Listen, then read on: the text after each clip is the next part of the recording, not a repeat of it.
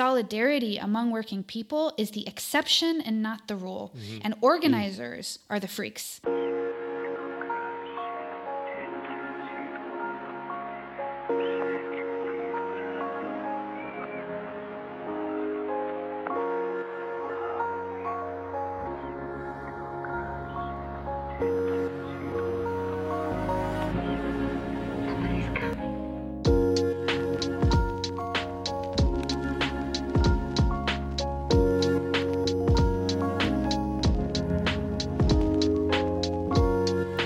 Hello, this is What's Left of Philosophy. I'm Lillian. Here with me today is Gil.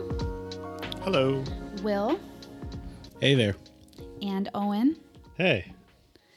So today's episode is called Why Does Class Matter?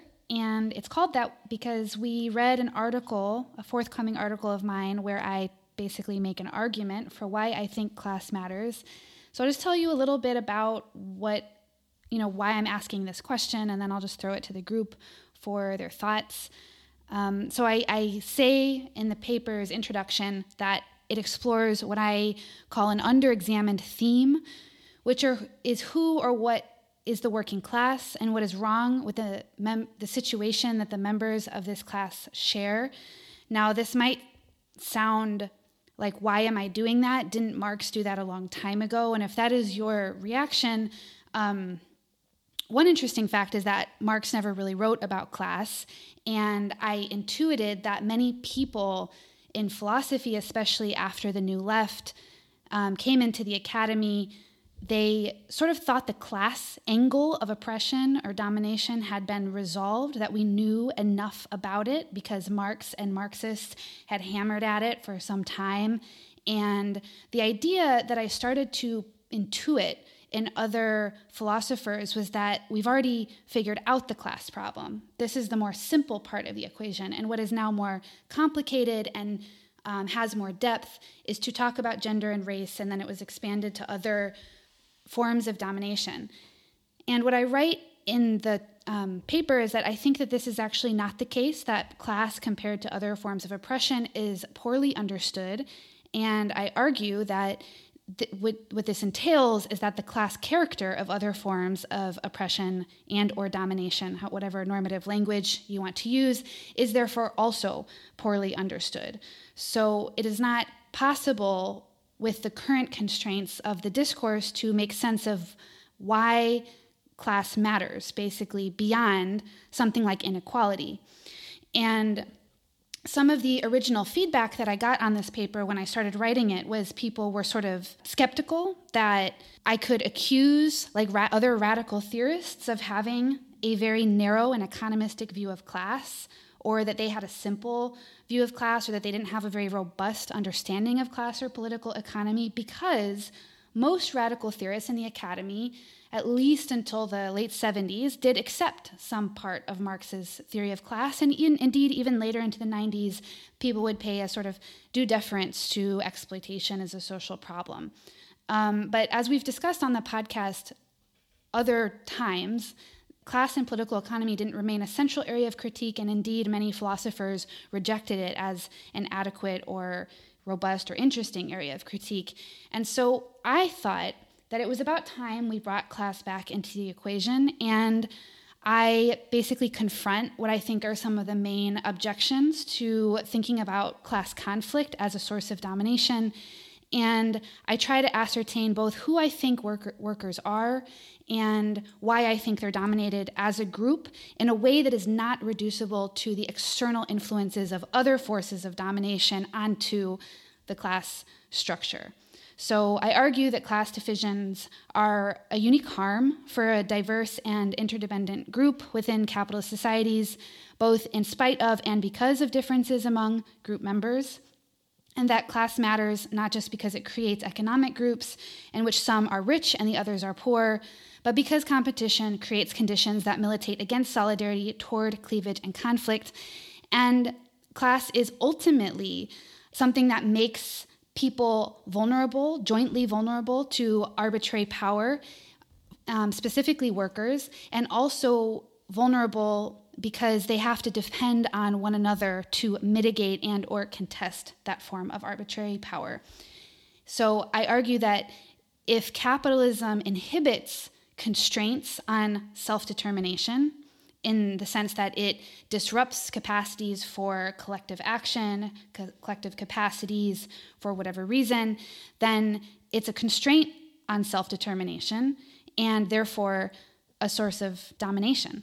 And then I also had asked the group to read Klaus Offe and Heimat Wiesenthal's Two Logics of Collective Action to also supplement our discussion. So we'll post that in our episode notes. So I'll jump in. So I actually want to begin with your article, Lillian, but I really hope we go to the Two Logics of Collective Action because, well, that's me going there. But with your article, what I thought was really interesting is that you lay out the idea of, two types of reductionism. And so clearly you're responding to the critique of, class reductionism is the idea that, just for shorthand, I'm going to say race and gender, but obviously we could proliferate what it is, are ignored if you focus on class because it doesn't take into account, and I like that you focus on this language, how race and gender shape these issues. But the other sense of reduction that I thought was really important for your argument that made a lot of sense to me is that, the other problem of reduction is, a conception of class difference that, you're not using a conception of class difference that can shed light on normally salient aspects of other kinds of domination. So what was important there was I thought that, you were pointing out, well, what's happening is creating this inside outside the economy or the market, which is a way of, I hadn't realized, is repurposing neoclassical economics. But it seems to me that the move should be of trying to understand how these contradictions arise within the market, rather than acting like the market is doing what it's doing, and then there's this race and gender stuff that happens, which is another way of creating this either simplification or this division between. So there are issues with the market, but then there are these sort of almost more metaphysical issues with race and gender that need a completely different analysis without actually giving the material grounding for, so why do these contradictions come up? What is their logic and what do they mean? So I thought that was really important, you kind of pushing back into the reductionism of an inside outside and saying, well, let's actually look at what the market is doing. And then we see actually conditions of shared vulnerability, even if, the interests are articulated differently. Which I could then just leap into talking about the collective action article, but I want to start there and say it was really important to me that you overcome or actually just bracket out this inside-outside division around the language of shaping these issues and showing how they arise imminently rather than sort of transcendently imposed. Did I understand that right? Yeah, you did. I think that the more iconoclastic attempt that I make in this article to critique of class reductionism is exactly that, where I argue that these critiques were meant to create a more robust worldview, but they in fact did not. And they are themselves reductive in a second sense that they don't consider, which is that they continue to think about the economy in a way that is extremely narrow and reductive, and for some reason, metaphysically dissimilar to every other social dynamic in which we live, which is odd, considering the market is something that we confront all day, every day, and is a pretty dominant part of our lives. So yeah, that's one move I make, to say that it's perhaps ideological, to say that there is an inside and an outside to the market, and then the bad stuff gets put in from the outside because, well, that's what neoclassicists think. For neoclassical economics, this shit cannot be the market's fault. It's defined away from the market. By the way, just real quick, because I've been reading about Hayek. When I read that, it's didn't he have this idea, this ideal understanding that the free market is the best we can do, and it's because things keep meddling in it and shaping it. And I'm like, ooh, that's uncomfortable company for, I think, some radical theorists, right? Yeah. Yeah, I like how you showed that kind of affinity between the neoclassical economics and some of the kind of current discourses on the left, which would seem, at least implicitly, to in this idea that the market in itself it maybe creates some conditions for solidarity amongst white male workers or something, but it can't have a broader solidarity because there are these external non-market forces that are getting in the way, racism and sexism, which are dividing people from one another. And what that presumes is that, and I like the way you put this, right, that it presumes that there are like automatic affinities between any workers, right? Let alone, white, as if all kind of white male workers had some kind of automatic affinity with one another. And there's a line where you say the labor market guarantees solidarity to no one. And I really, really like that line because it puts the kind of onus on thinking within economic terms and trying to actually understand the economy better and economic determinations better, rather than doing what I think we as theorists would usually rather do, which is to say that, well, there's a kind of background, what's the word you used it for? A tabula... A tableau. Oh, that's right. There's a background tableau in which, well, the economy's there, and there are these things that we think about that go in and kind of, I don't know, interrupt or determine or affect the economic sphere. And that's what we're primarily interested in. Because again, like you said at the beginning, the economy's already been accounted for. And like Marxists have already understood, they've already done the work on class. They've already done the work on economy. So what we need to do then is focus on these other vectors of domination and how they interact with this field that we presumably already understand. And I think you go to task on that presumption, and I really appreciate that. Yeah, and I also like your movement from the focus on inequality to domination, because I took it that I wanted to ask about this. Yeah, do you? Because maybe you should ask your question first before I mutilate it. Yeah. Well, no, no. Please go ahead. Okay. So what I was going to say is what I really liked about that is, so I take it that focusing on inequality, I can actually see, and maybe at some point we'll read some of his work, why someone maybe in the Adolf Reed way of thinking about this sees, well, if you focus on that, then it seems like what you think the problem is, how can we create some sort of parity of and by parity, parity, because obviously parity of the ruling class, you might think I'm about making fun of the ruling class, which I am, but how we can create some sort of parity in the ruling class rather than understanding, there can be unequal outcomes, but that does not and should not obscure a fundamental general domination, structure of domination that's at play.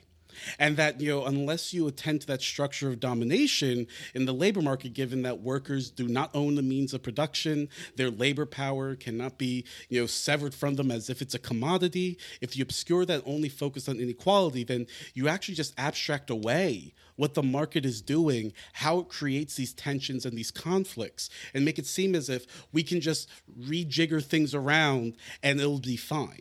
But if the problem is general domination, then you have to actually think really deeply about what is sort of the causal effect of this inequality, rather than making the inequality the cause, and that's what we need to root out as such. Yeah, if I could piggyback on that, one of the questions that I had to ask you, Lillian, if you could help clarify, is what is this notion of domination that you're using? Because I think I buy the argument as you lay it out, and as Will just sort of recapitulated a little bit, that inequality is an inadequate frame or an inadequate way to parse the problem of what's going on in these class conflictual relations, and that domination gets at something important about what this is actually about in material terms, about self-determination. And is a better normative category, I think, is also the claim. Right. Is the claim. Yeah. Yeah, I think that's right. So I was wondering if you could help unpack a little bit what you understand by domination and how it's involved in these economic relations. Yeah, I start using the word domination in the Republican sense, where Republicans think about domination as a capacity, something you can exercise. And normally, and I don't talk about civic virtues in this paper, but they normally talk about capacities in terms of civic virtue, like how much you can... in what ways you can adequately represent your interests as a part of a collective, and presumably this takes some shaping of moral character to be able to do this. And the way that I start talking about domination here is I'm looking at the way capitalism and the labor market specifically, and then more specifically labor market dependency, how it shapes people's epistemic, cognitive, and moral and practical capacities. And I started looking at it and I'm like, holy shit, like this is really an inhibition on everybody's capacities to be able to determine the course of their own lives. And what makes class domination distinct is that people have to do that collectively. Unlike other locations in the capitalist class structure that do not need collective action, like employers who can use collective action, like they can come together opportunistically based on pretty obvious preconceived like goals, so like they're able to talk about their profit margins, the rate of profit. They're able to talk about, what they need to get out of every quarter. And if there's a strike, they're fully united against it, So there's a way in which their interests are rather transparent to themselves for the purposes in which they need to like join up together. Like that's not that complicated. Or lobbying for policies, right? Political lobbying, which they unite in order to accomplish, right? Yeah. So like if you notice that as soon as you look at the other side of the equation, well, these capacities are deeply unequal. And that's where I start thinking that this is why it's domination. Because if you need to be able to exert collective power, to be able to determine something about your own life in this society, and the entire social structure sets up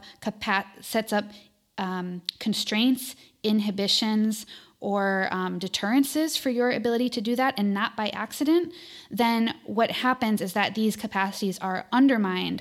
And the effect is that you're subject to the arbitrary power of employers. And I think that the only way you can see that is from the perspective of the class as a whole. You can see it in terms on micro, like more small scale things like within a sector. So I gave the example of UPS workers and like tiered work, like separating part-time and full-time workers. I think I also used the example of adjuncts and professors.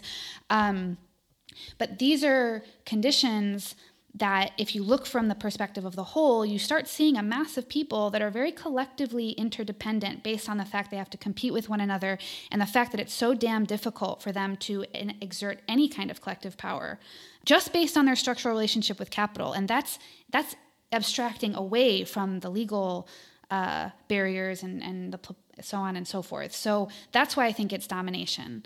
Does that help? It does. It does. I was also reminded when you were talking about this, and in the both in your article and also in the two logics piece of Adam Smith actually makes this point already in The Wealth of Nations, which is kind of wild that it's overlooked, where he talks about like when it comes to the determination of something like wages, what we end up with is a kind of conflictual relation in which like the owners of capital and those who sell their labor are in this sort of antagonistic competition of a sort to try to figure out how this will be, what a reasonable kind of remuneration would look like. And then he says, of course, all of the advantages accrue to the owners of capital. They're fewer in number. Structurally, everything is on their side. The state and the legislative authority just kind of naturally tends to favor them. Have the cops. And it's funny that, and the cops are on their side, of course, right? What's funny is he's able to like note this contradiction and doesn't know what to do with it, right? Which is why we need to move beyond him to Marx. But I think it's amazing that it's already there in a way. He's like, of course, it's way harder to get workers together to recognize something like a common set of interests, or even to be able to mobilize concretely in an effective political way on the basis of a recognized shared interest, if we get that far, than it is for just like for owners to just be like, well, all right, we'll just make a couple changes. We've got immediate sort of transparency of interest to ourselves. Yeah, and what I really loved about the two logics articles, what it clarified for me is that, by taking this viewpoint, it also becomes quite clear, to go all the way back to our first episode, why the logic of like the sort of individual humanism doesn't work, the sort of self-determining person. So there's this great line where it goes, to illustrate, quote, the individual worker has hardly any chance of making her avoidance alternative unemployment personally more acceptable, nor does she have much leverage for making the employer's preference curve steeper. And so basically what they're saying there is that, when managers and bosses want to do something, they rarely have to actually talk with the people they're going to do it with and be like, hey, are y'all okay with it? Like, obviously, sometimes there are legal mechanisms in place to try to inhibit that. But structurally, as the language that they use it, the bosses and managers, it's monological. They don't actually have to do with the difficult stuff as if you are a worker. There's a whole lot you can't just do on your own. And the type of organizing that's to happen there is while managers don't have to really worry about conflicts of needs and all of that, unions can't avoid that problem. They actually have to, the way that I love the way that it's put is unions are therefore confronted with the task of organizing the entire spectrum of needs that people have when they are employed as wage workers. That is a completely different type of domination than, say, what a manager has to go through, where things are often very streamlined for them, and the whole sort of system is set up to make it very clear, here's what you want, here's how you can get it, and we're going to try to grease it as much as you can. While bringing together wage workers, like, they can have conflictual needs and they are dependent on one another, but they're also thrown against one another to try to accomplish their goals, which means it's going to be a fundamentally different type of maybe we could put sort of political praxis that is necessary. But, so I thought that was like really helpful, that also the domination is how hard it is to get clear on, like, so how do we say what our real interests are? How do we know that they adequately represent us when you have all of these multiple needs flying around? And I just really felt that. I think that kind of epistemic and moral ambiguity on the part of workers is really important, because one of the reasons I started writing my articles, like when I first read the Two Logics of Collective Action piece, it struck me that, like, this is a response sort of covertly to a lot of criticisms and big mysteries that people launch against class conflict theory, Marxism, the idea that the working class is a political agent, and it doesn't present itself as such. So the first problem is, why don't workers always organize? Like, why don't they unionize? Why aren't they performing the social role that we hope they will, or that we used to hope they will? Well, the answer is very simple, that if you are a wage worker, you have, unless somebody comes along and makes it viable for you, more attractive, more worth taking of the risk to join a collective organization, it makes sense to go it alone. Because the burden of risk on you is so much higher than it is for your employer getting fired. We've always known that it's the risk of getting fired that haunts people, but it's also, why don't they join these collective organizations? Well, because unless someone gives you a concrete, opens that path, makes you think you can take it, that it's realistic, you have no reason to take it, because that you have countervailing interests.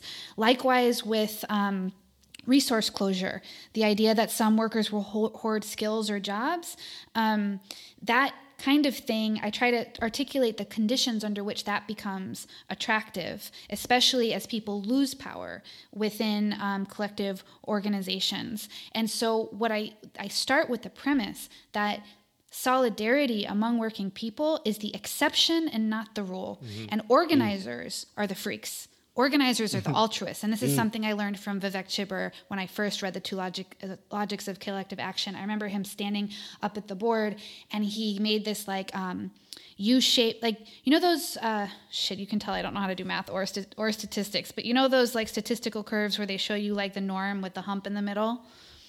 Like the normative, the normative distribution or whatever. He drew that on the board, and he was like, you have to understand, most people are here in the middle. You people, because we're all a bunch of like socialists in his class, he was like, you people are all the way over here. You're on the right-hand side. You are not normal. Get that through your head. And I remember him pointing at, you are not normal. And I was like, you're a total freak. But this is true, because the motivation, like, organizers are different. They're people who they want to organize you, but it's your job to make it attractive to people to join your organization. And that's not going to just come naturally.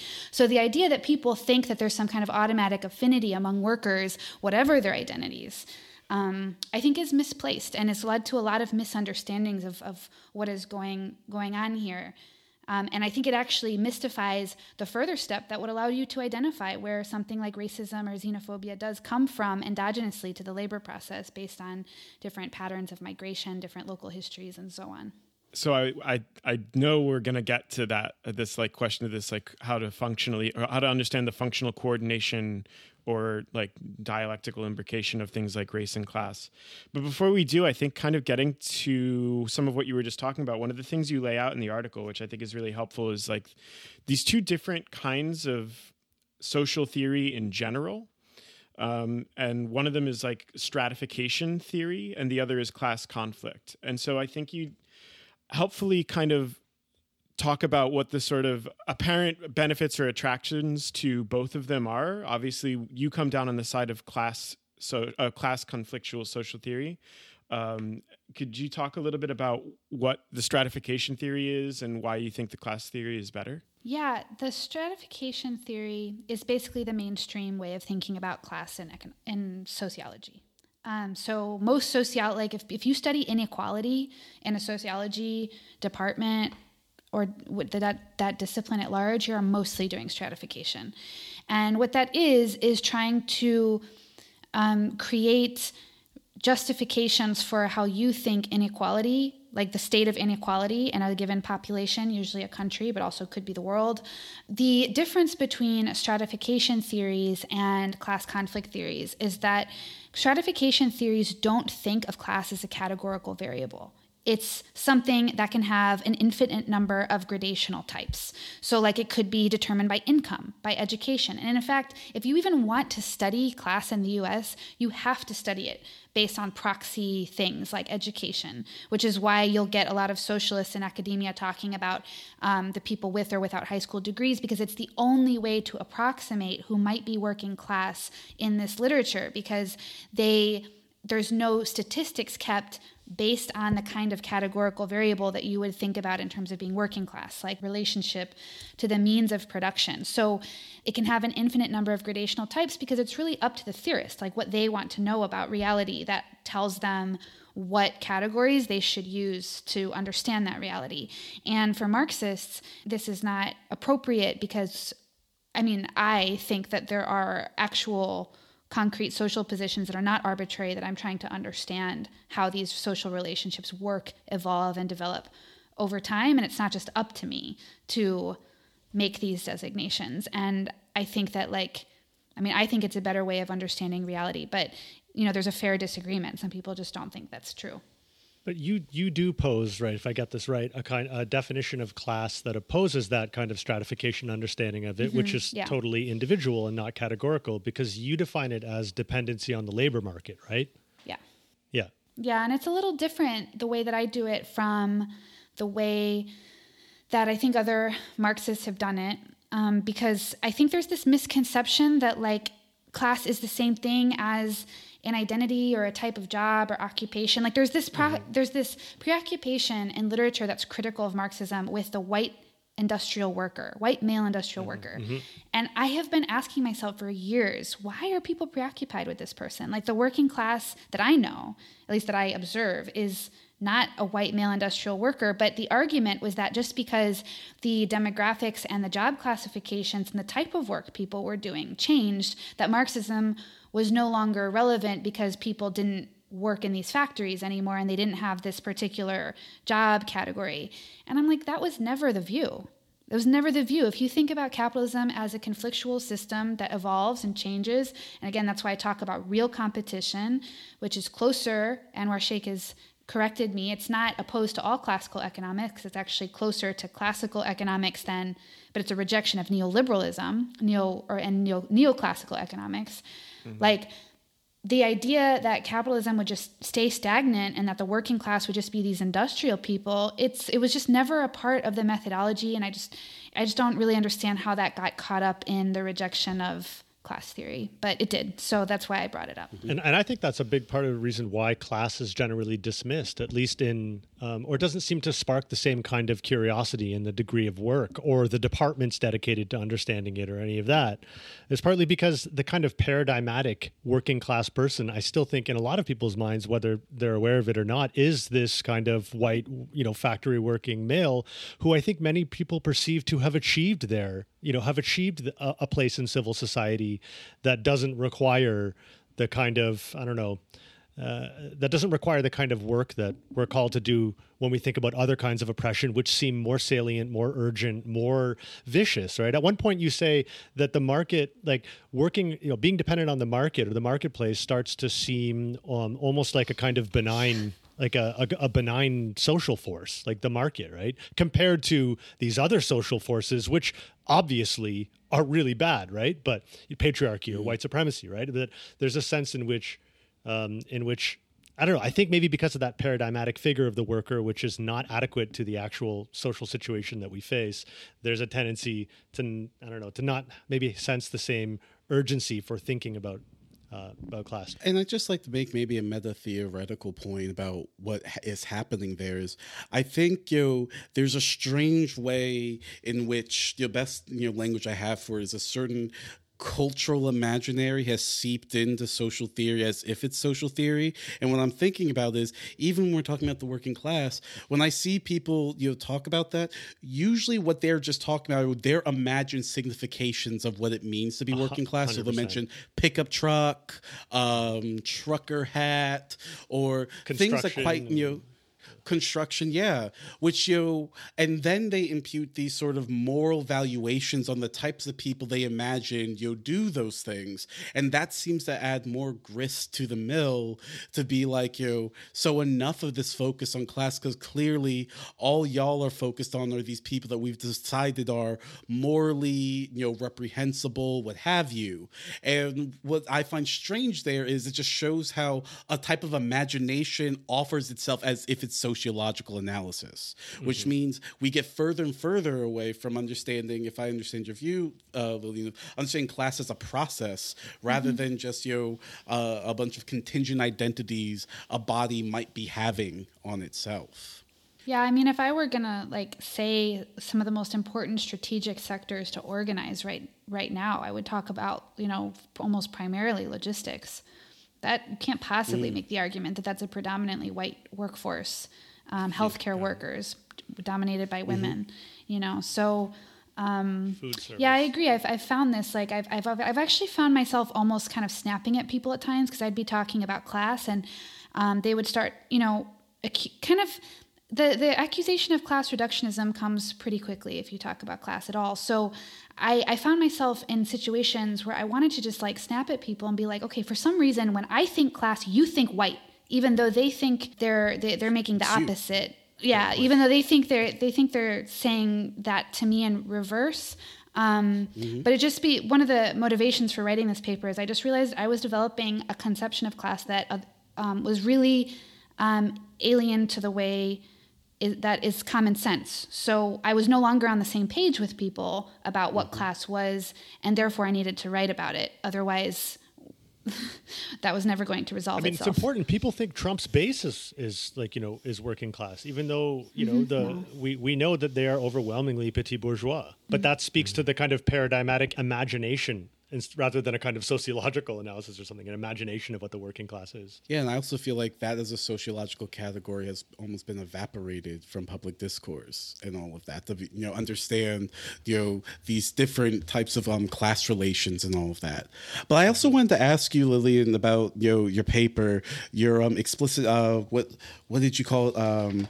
Practical theoretical approach. Did I get that right? Practice theoretical, right? Practice theoretical. Yeah. I am someone who was a big fan of this. So, I like this way that you talk about the normative structuring of a practice. So basically, it seems like what you're trying to do is let's stop just, doing all of this sort of idealizing and imagining, and actually let's get into the guts of what one would, have to do in order to have the success of solving a particular problem, and what resources one has for identifying what they have to do to solve a problem or not. And so, of course, when you're thinking about, use this example of someone trying to sell perfume or something. I love this. Some people... Yeah, I thought that was great. That because you had a way of showing also how norms can arise endogenously from a particular structure of what that practice is and what counts as success, rather than from being imaginarily imposed. And so I also take this to be as a correction of how we well, how you say we ought to do social theory. That social theory that starts from these abstract idealizations of what goes on, ends up eclipsing all of these ways we can understand how norms arise and what it means to solve problems, which makes it very practical, not just in the way that you're using it, but pragmatic insofar as if you want people to join an organization, you have to be able to make the case that you're going to be able to solve the problems that they have, that there's going to be some success that they can understand and be able to weigh like, oh yes, this makes sense. Stop me if I'm wrong, but no, you're totally right. I'm glad that you're into the practice theoretical thing. I mean, it's certainly just a more pragmatic take, and my hope is really that that it will kind of rectify some of the problems with the level of abstraction that a lot of structuralist accounts have when it comes to describing these phenomena. And I just think it's long overdue, because these kinds of accounts of like getting into the nitty-gritty of daily experience of other kinds of oppressions are well established. And people will often talk about class, but because they don't go into any detail, they'll be like, okay, of course, these are the material conditions, but then like there are these discourses, and then there are norms, and then there are identities. And at a certain point, I'm like, wait a minute, but like class isn't doing any of the work except for being like a general situation that is underspecified. And the reason that this is a problem is that, I mean, it's analytically a problem, but I also think that it causes a great deal of unfortunate projection onto people who are in a pretty different situation. Like it's possible for, I think, theoreticians to be able to like, create models to the best of our knowledge. Like we have to not only speak about ourselves, but working people like may or may not have the same preoccupations that we do, the same commitments, because people like we have spent years of our lives coming up with our systems. Consistency of thought is like basically our job. And it's the job of a lot of professional class people, of culturally, like people who are in the creative and thinking industries, whatever. You have the time to kind of like learn to put all of the ducks in a row.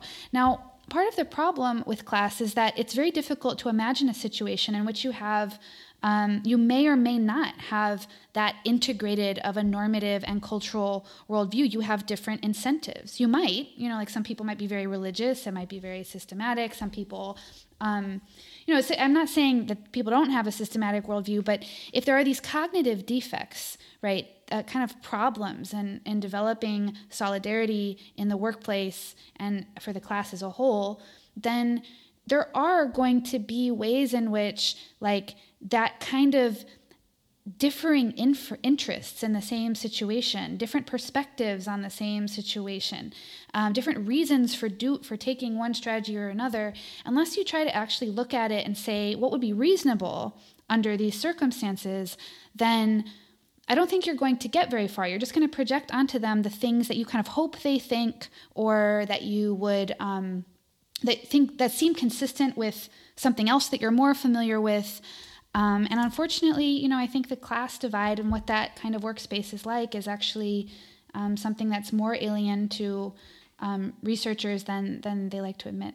I just want to jump in real quick because I want to throw out something that is a personal interest to me, especially when you have this line about for Rahel Yagi, a problem is objective and subjective. And in that moment, I thought about the text that everyone wants to talk about whenever they talk about race, which is Du Bois' Souls of Black Folk. He has that famous line, that unasked question, what does it feel like to be a problem, which is subjective. And then there's the problem of the 20th century is the problem of the color line. Okay, I'm not going where you think I'm going. Where I'm going is what is sort of like a vanishing process in Souls of Black Folk, which is unfortunate because it's taken up as this sort of seminal text I think has also affected an articulation of Black politics, is class. There's a real problem with the talented 10th, where Du Bois clearly thinks the talented 10th have realized, subjectively, I feel like a problem. Now I know the objective problem.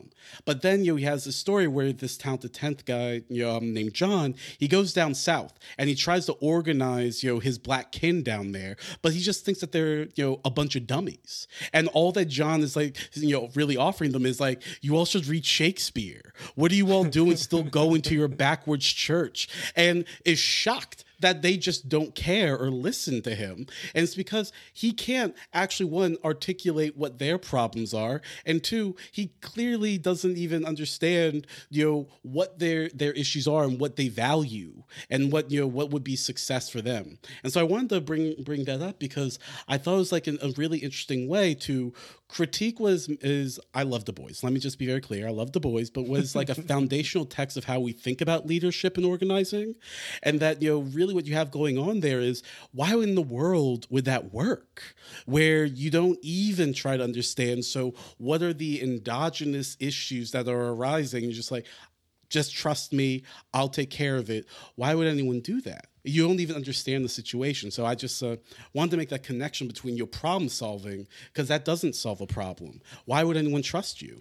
Yeah, that's another example of treating a group like a sociological object, which you think you can understand by their kind of objective position vis-a-vis a power structure, rather than what I take to be the kind of practice theoretical approach, which resists that kind of structural approach to understanding oppression or domination, which seeks to actually enter what you call like the kind of normative texture of how it is that people that are in positions of domination experience and navigate that domination. And I think the promise that is that, well, the objective view of social groups didn't deliver, the view, for example, that, well, there's something that will automatically unite people that are proletarianized, and eventually there'll be class solidarity and we'll have a revolution, right? I think the real promise of that is that, I think one of your claims, implicitly at least, is that the political potential of this practice theoretical model is much richer than the political potential of the kind of sociologically objectifying structuralist approach to understanding what a class position is. Yeah, I think so.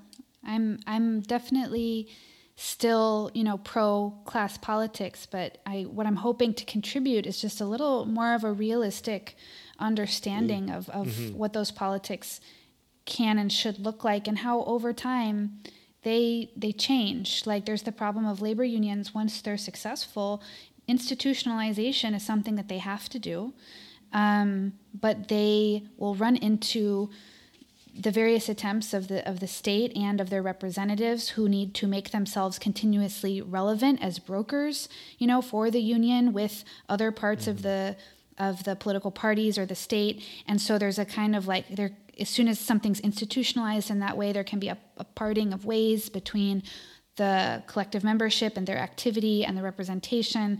And I think what I'm just trying to contribute is that we have to stop looking for shortcuts for this stuff. Like, it's not sufficient to say that the working class will just do it eventually. They won't. They might not, honestly.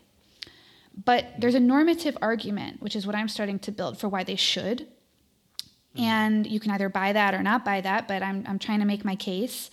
And for people who want to resist class politics, my question for them is simply, is there what's your alternative, and is it going to be able to form the same sorts of collective interest that I'm putting forth here? And there might be multiple sources of collective interest, but now at least I've got on the table substantively what that is, which is why at the end of it, I'm like, they have a claim to self-determination, and then now we can actually put it into conversation with other claims, because if the claim is just we want less inequality, or we want a revolution in the abstract, well, so do we all, so... Or yeah, not. join the club, okay? Whatever. I mean, I don't know if I want revolution. I just want to be happier. And maybe revolution is the necessary condition for that, but I just want a little more happiness in the world. That's it. That's all. I actually, I don't know if you all want to go a different route, but I thought the turning towards the Two Logics article might help, because it seems like a natural place to go to. Now that we're talking about, when unions emerge, eventually they have to institutionalize, and it seemed as if part of the argument near the end of the article is that, unions find themselves under pressure from, they need to survive and they need to show that they can be successful. And what eventually happens by being absorbed institutionally is the imperative to survive starts to override, actually being successful. And so what seemed to be going on here is that they're also giving a really realist argument of, why organizing is so difficult. I like that, they, brought up like, hey, guess what? When you get more members in the union, like you need that to survive. It also makes things harder.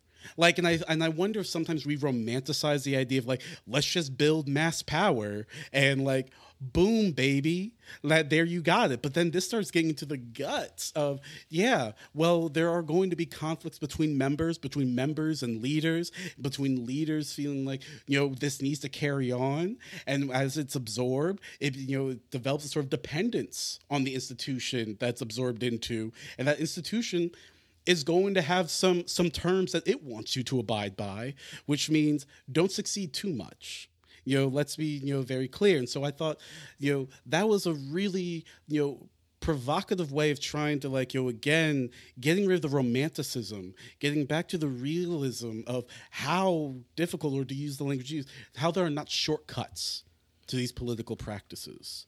One of the interesting things that kind of analysis like highlights, I think, is that there's actually a really important difference between like the reason for being for an institution or an organization and how it maintains itself or continues to exist, right? And so like these things get blurred together sort of uncritically when we talk or act as though the fact that there does need to be some kind of organization of or a collective interest is how and why these organizations or unifying projects do their work. And the truth of the matter is, as you were just saying, Will, and as they point out in the article, that no, those are actually extremely different kinds of reasons, and they're very, very different processes that are often conflictual, right? I mean, in other words, like at the limit, like we end up with situations sometimes where like the way in which an institution is able to continue to exist is by contradicting certain elements of that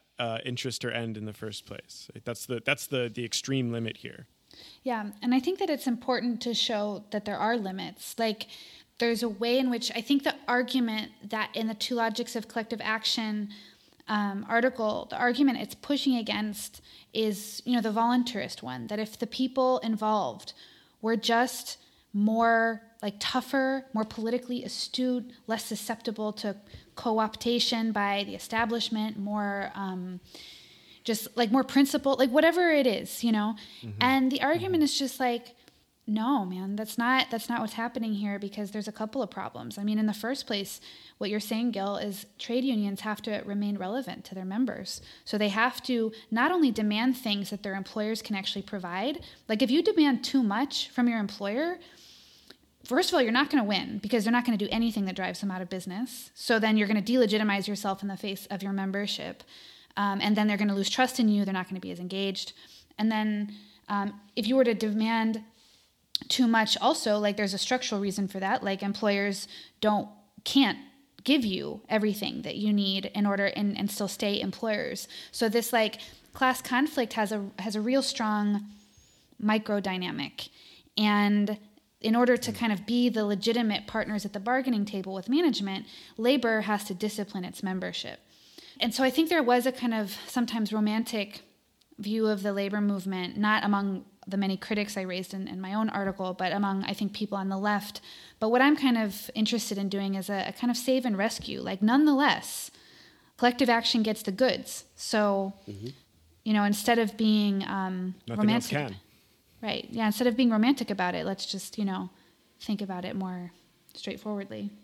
Yeah, and that romanticism seeps into even, I think, the way people think about how to resist that ossification of unions, right? Which you mentioned, right? Which is that, I've seen a lot personally of kind of romanticization of wildcat strikes, which there are many that I've loved, and that I think have an incredibly important strategic function. But some of my best friends are wildcat strikes. There you go. but like you said, there's no shortcuts. A new right? stage in the culture war. No. But yeah, there's no shortcuts. I mean, that you still have to reckon with that kind of nitty-gritty question of organizing, of adjudicating all of these differences, of trying to build something more durable than just what, a wildcat strike offers. And that's just one example of where I think that kind of shortcut happens. So this is like, a thing that, as you all know from, our group chat, I've been thinking about, which is, collective action gets the goods, but it seems as if, something that happens, especially when labor organizations eventually have to discipline their members, is that this can start to lead to a lack of trust between the members and the leaders. And so I guess I have two separate questions. One is about your article, and one is maybe about how this could happen in practice. One, I think as you said, you're making a normative argument for self-determination. And so it's like, part of what you are offering with this, article is it actually is important to have a vision of why we ought to do this, rather than it being like, I guess this is a thing one could do, or this is a thing that happens to occur. And two, I'm not expecting us to come up with like the easy answers in the nitty gritty, but do you all agree that with, this normative call for self-determination, that, trust in a collective action group is necessary? Or is that simply, it's nice if that happens, but there'll be other overriding factors that will do that work? And if not, how can the resources, the normative resources for trust towards self-determination be renewed? Because I was taking from the co-authored article, Logics, is that, they were saying we can see rationally why opportunism would happen in a labor organization.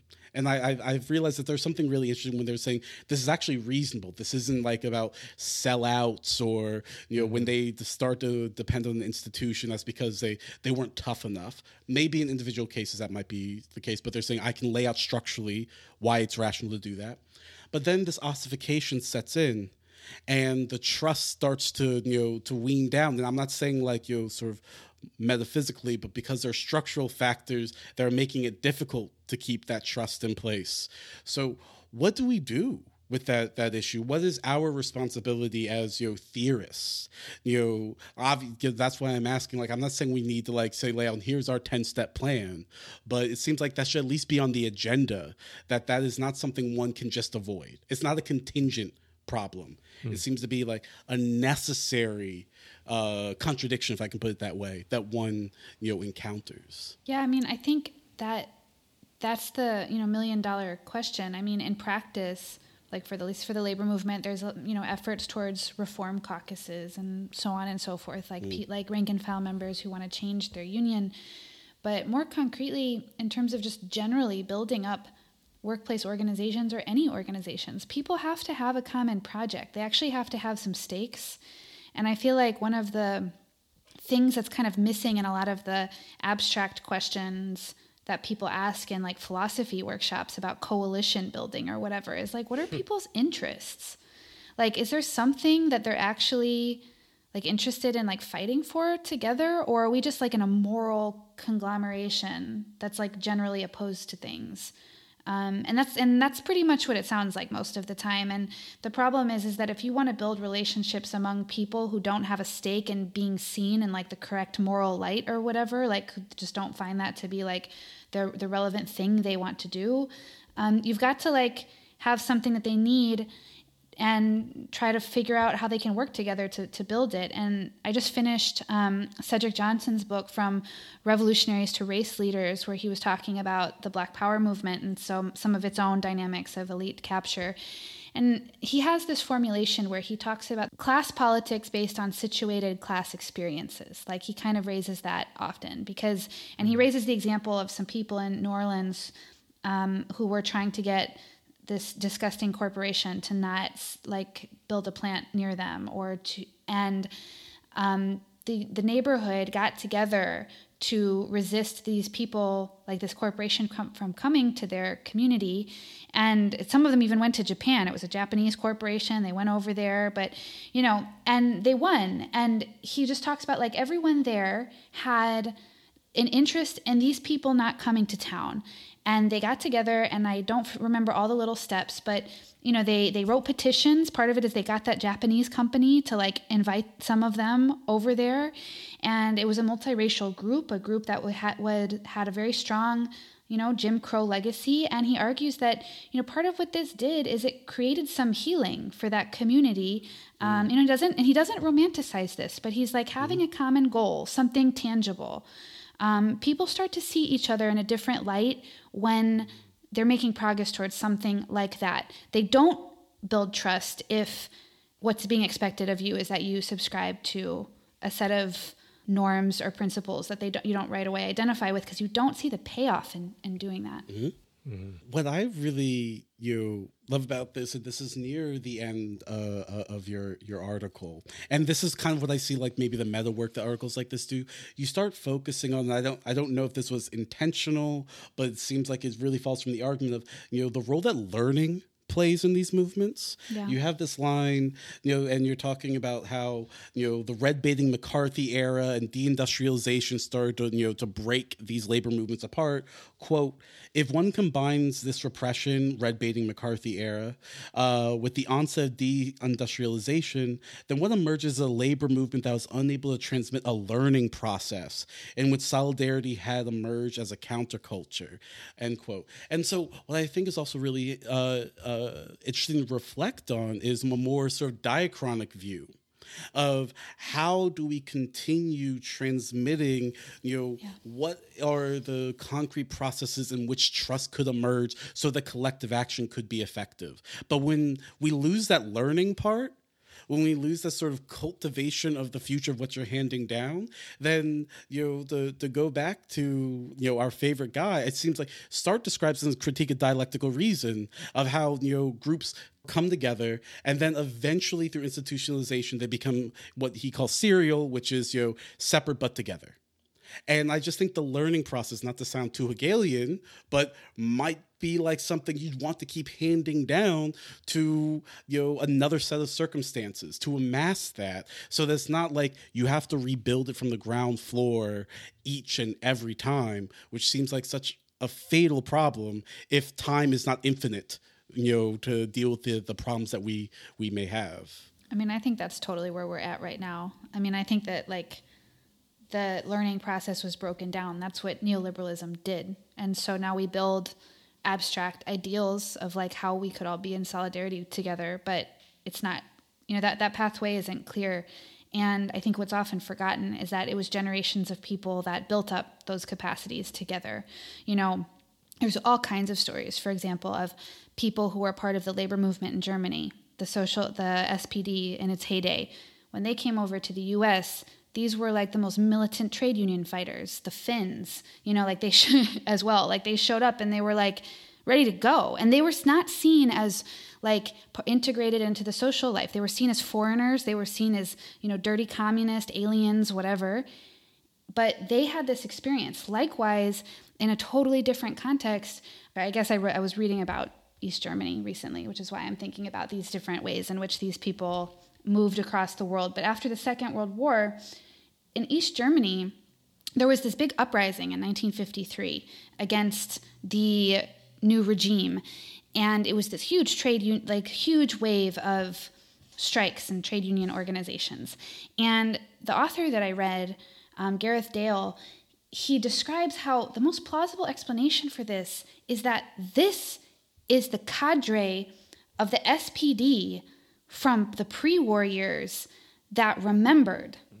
They're the same people.